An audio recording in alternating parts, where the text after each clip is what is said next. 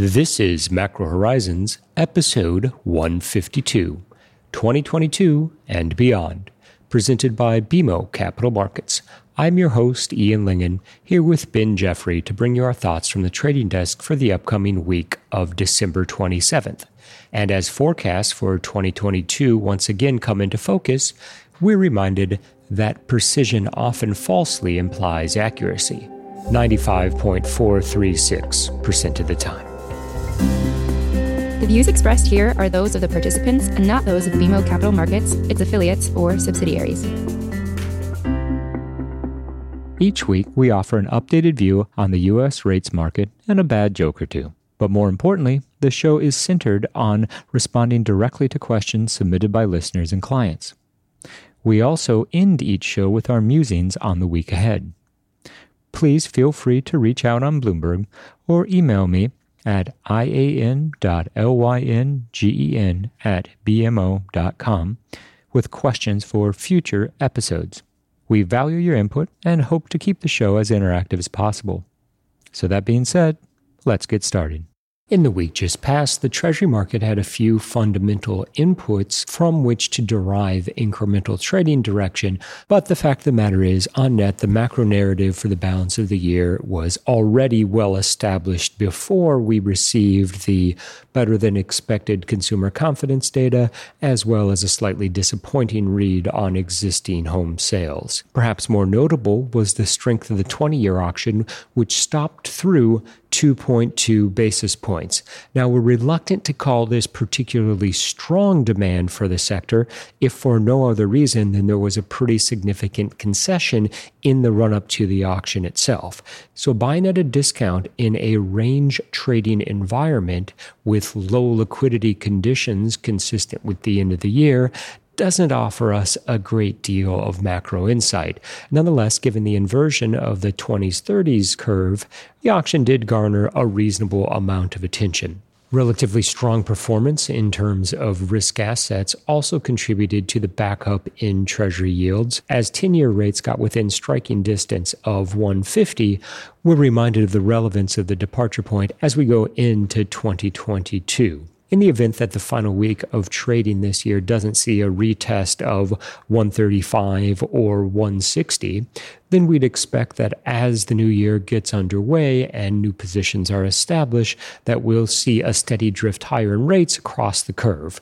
The one important distinction between Q1 2022 and Q1 2021 is that we expect that the bearishness will be more concentrated in the belly of the curve, specifically as the Fed moves incrementally closer to a liftoff rate hike. The 5-year sector will underperform, and while 10 and 30-year yields will be net higher over the course of the first quarter, the price action will be accompanied by a reflattening of the 5s, 30s, and 2s, 10s curve. The path of least resistance for the very front end of the market will be toward higher rates, not because the first few rate hikes are not sufficiently priced into the 2-year sector, but rather because the next phase of market deliberation will be in estimating what the terminal rate for the upcoming tightening cycle will ultimately be. It's certainly far too soon for us to have a reasonable estimate, and frankly, this remains an unknown to the Fed as well.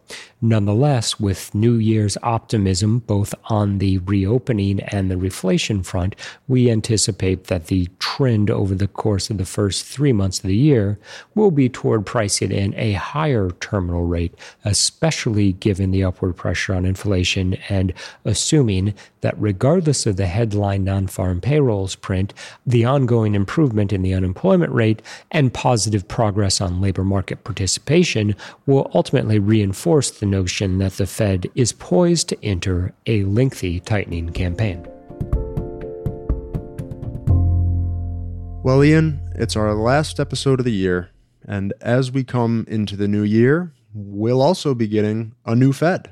Well, the point that I've been making throughout the bulk of this year was that apparently the new Fed is an awful lot like the old Fed, at least insofar as the framework and what it implies for forward expectations related to monetary policy.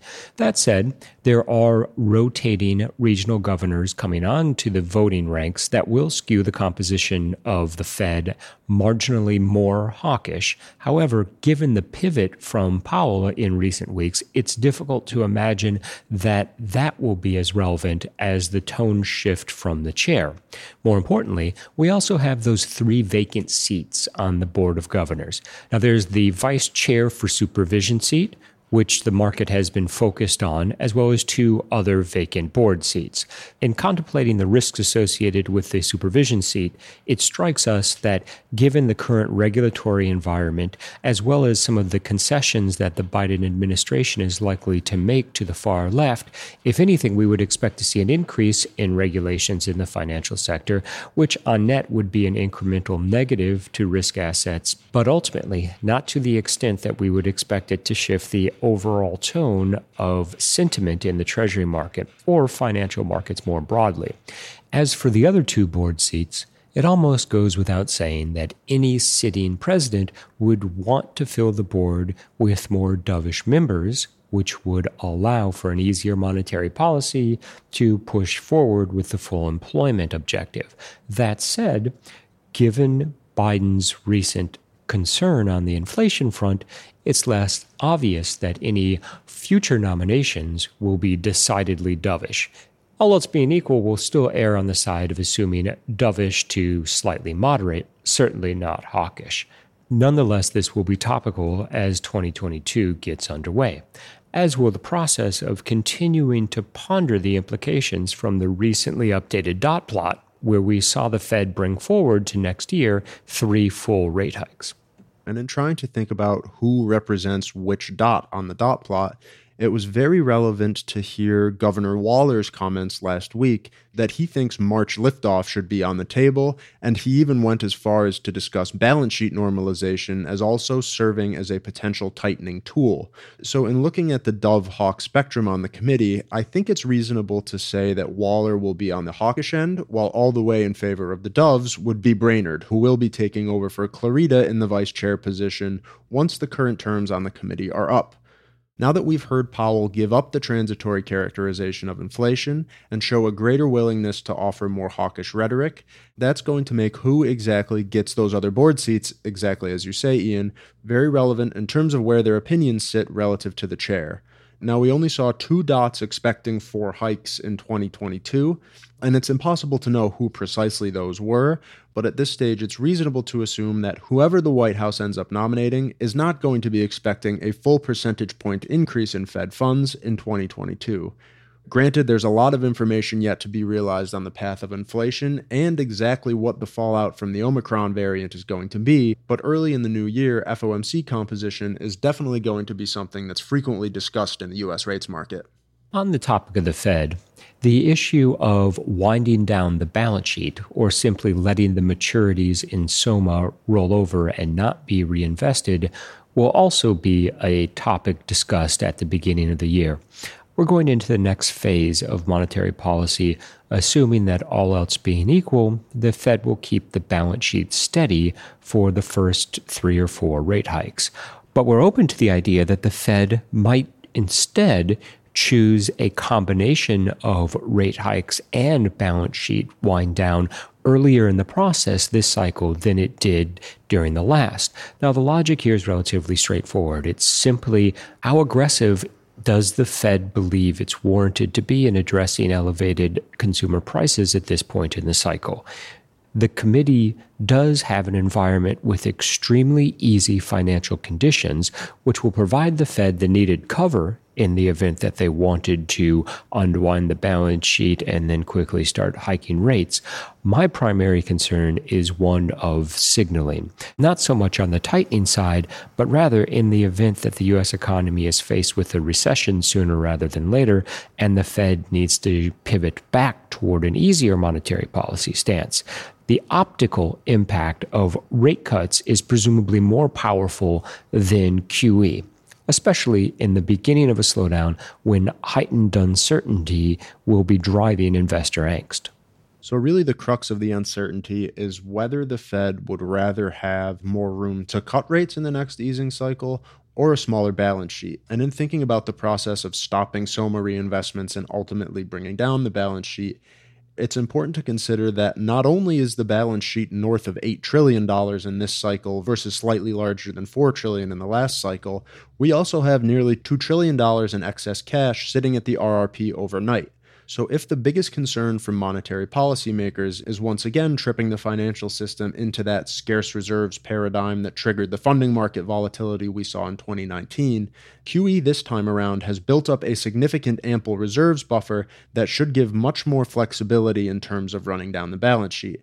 Now, Ian, I still completely agree with your logic that when the time comes to offer more accommodation, the Fed would rather have more rate hikes behind it and ultimately more room to cut. But clearly the fact that the conversation on balance sheet normalization has already started making the rounds before we've even ended QE means that the timeline we saw between the first rate hike in 2015 and the start of balance sheet normalization in 2017 is going to be much shorter in this cycle. Obviously, still too soon to say with a great deal of conviction about when liftoff will be, but once we get that first hike, I would look for the rhetoric around the balance sheet to really heat up. Shifting gears slightly, Ben, let's talk about the December employment report that's released at the end of the first week of trading in January. Now, recall that the November report was mixed insofar as the headline was disappointing versus the consensus. However, the unemployment rate declined, and all argue, more importantly, the labor market participation rate showed signs of progress toward the upside. And even as we get into the new year, it's going to be the ability of the participation rate to continue improving, which will help inform how tight the labor market is ultimately viewed. Remember at the November press conference, we heard from Powell that the current labor market landscape doesn't really fit into the traditional Phillips curve narrative, whereby a solid labor market leads to rising real wages. Whether it be the JOLT survey, the labor differential, what we're still seeing at this point in the pandemic is the difficulty in bringing more jobs online coming from the supply side of things. So put a different way, a labor market participation rate that remains lower than probably what all else being equal would have been expected at this point in the cycle. Clearly, the pandemic was almost an unprecedented economic shock that changed the way workers behave. We've seen numerous articles about the quote-unquote Great Resignation, difficulty in bringing people back to some of the riskiest jobs from a health perspective during the ongoing pandemic. And while this has all been enough to drive upside in nominal wages, from a real wage perspective, we're still in negative territory and not yet at least at risk of entering a self-perpetuating inflationary environment where higher prices begets higher wages, begets higher prices, begets higher wages. There's a meaningful caveat to that analysis, however, and that is we're assuming, and I think appropriately so, that collective bargaining isn't poised to have a comeback to the level saw in the 70s and 80s. Now, we have seen headlines associated with unionization efforts of the service sector, and this comes at a point when labor scarcity is particularly high in that part of the real economy. One of the offsetting concerns is that the rise of automation in the service sector has been accelerated during the pandemic and may ultimately serve as a counterpoint to upward pressure on wages. Nonetheless, we have seen indisputable pockets of wage inflation, although in real terms, year over year, average hourly earnings and average weekly earnings are still negative, roughly 2%. Now, that speaks to the magnitude of realized inflation, as well as the overall composition of wage gains. So coming into the first week of the year, we've seen rates and likely will continue to see rates put in a meaningful period of consolidation as the curve similarly finds its footing in somewhat flatter territory than maybe would have been expected even just a few months ago. And the latest moves in treasuries point to a bit more balanced positional landscape that will be brought into the new year. So that should clear the way to offer a bit cleaner read on the collective sentiment of treasury investors as we start to see core positions put back on in the first several weeks of the year. We'll get December's jobs and inflation data, and while the Fed meeting isn't until the 26th of the month, the intervening rhetoric from monetary policymakers will help calibrate expectations for just how willing the Fed is going to be to discuss the idea of rate hikes at the end of January and whether or not the first live meeting in March is actually on the table for the cycle's first rate raise. And let us not forget, the departure point for the beginning of 2022 matters in terms of our rate outlook. Assuming that we come into the year with 10-year yields at, let's call it 150, 155, then the prospects are improved for breaching that 177 peak that was established in Q1 of 2021. In fact, we'll argue that a 2-handle on 10-year yields remains a path of least resistance during the first half of the year, with an acknowledgement that it won't be a straight shot and choppy price action will remain the norm as the Omicron variant works its way through the real economy. Well, end of the year, Ian. I think we've reached that point. Guess what I got you for the holidays? Oh, gee, Ben, I can't even begin to guess. A subscription to Macro Horizons. Oh, you shouldn't have. Really. In the 2 weeks ahead, the Treasury market will have the final auctions of 2021 in the form of $56 billion 2 years on Monday, December 27th, followed by $57 billion 5 years on Tuesday, and wrapping up with $56 billion 7 years on Wednesday. All else being equal, we're expecting a reasonably solid underwriting as the year comes to an end and month-end rebalancing remains topical. Given the holiday nature of the week as well as the calendar turn, our expectations are that any resulting price action will lack the typical conviction. So when cooler heads prevail during the first week of January, investor focus will quickly turn to gauging the labor market and any potential fallout from Omicron on the pace of hiring and general business sentiment. ISM manufacturing for December is on Tuesday, followed by services ISM on Thursday, both of which will set the tone for Friday's non-farm payrolls report. One key observation that has been made regarding the month of January is it's typically a period that has been spent assessing the holiday spending season and what it implies for retailers, as well as putting the finishing touches on fourth quarter GDP estimates.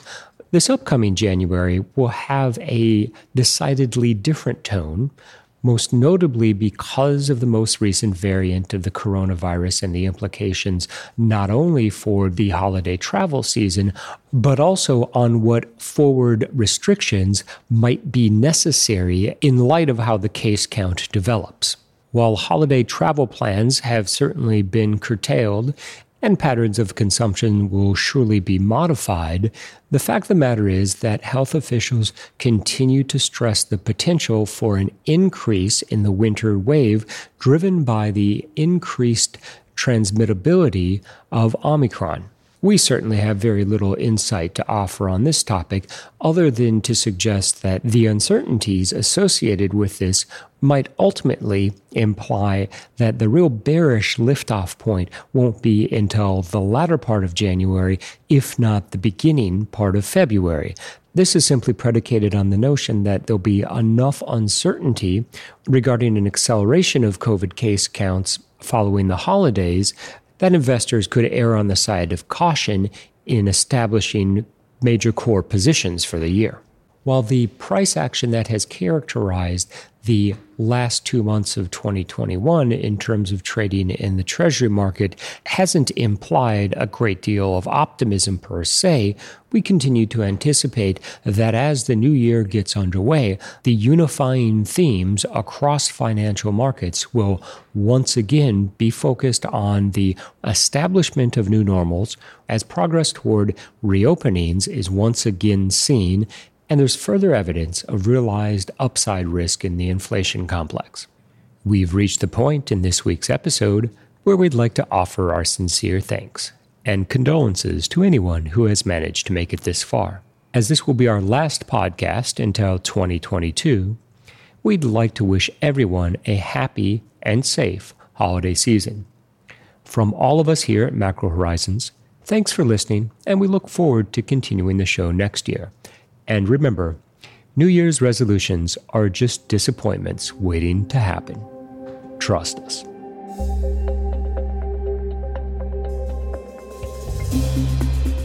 Thanks for listening to Macro Horizons. Please visit us at bmocm.com/Macro Horizons. As we aspire to keep our strategy effort as interactive as possible, we'd love to hear what you thought of today's episode.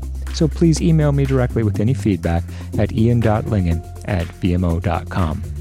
You can listen to this show and subscribe on Apple Podcasts or your favorite podcast provider. This show and resources are supported by our team here at BMO, including the FIC Macro Strategy Group and BMO's marketing team.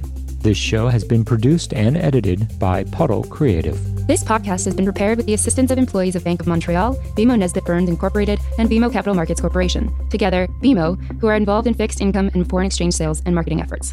Accordingly, it should be considered to be a product of the fixed income and foreign exchange businesses generally, and not a research report that reflects the views of disinterested research analysts. Notwithstanding the foregoing, this podcast should not be construed as an offer or the solicitation of an offer to sell or to buy or subscribe for any particular product or services, including, without limitation, any commodities, securities, or other financial instruments. We are not soliciting any specific action based on this podcast. It is for the general information of our clients. It does not constitute a recommendation or a suggestion that any investment or strategy referenced herein may be suitable for you. It does not take into account the particular investment objectives, financial conditions, or needs of individual clients. Nothing in this podcast constitutes investment, legal, accounting, or tax advice, or a representation that any investment or strategy is suitable or appropriate to your unique circumstances, or otherwise constitutes an opinion or a recommendation to you. BMO is not providing advice regarding the value or advisability of trading in commodity interests, including futures contracts and commodity options, or any other activity which would cause BMO or any of its affiliates to be considered a commodity trading advisor under the U.S. Commodity Exchange Act. BMO is not undertaking to act as a swap advisor to you or in your best interests in you, to the extent applicable, will rely solely on advice from your qualified independent representative in making hedging or trading decisions. This podcast is not to be relied upon in substitution for the exercise of independent judgment. You should conduct your own independent analysis of the matters referred to herein, together with your qualified independent representative, if applicable. BMO assumes no responsibility for verification of the information in this podcast. No representation or warranty is made as to the accuracy or completeness of such information, and BMO accepts no liability whatsoever for any loss arising from any use of or reliance on this podcast. BMO assumes no obligation to correct or update this podcast. This podcast does not contain all information that may be required to evaluate any transaction or matter, and information may be available to BMO and/or its affiliates that is not reflected herein. BMO and its affiliates may have positions, long or short, and affect transactions or make markets in securities mentioned herein, or provide advice or loans to, or participate in the underwriting or restructuring of the obligations of issuers and companies mentioned herein. Moreover, BMO's trading desks may have acted on the basis of the information in this podcast. For further information, please go to bmocm.com/macrohorizons/legal.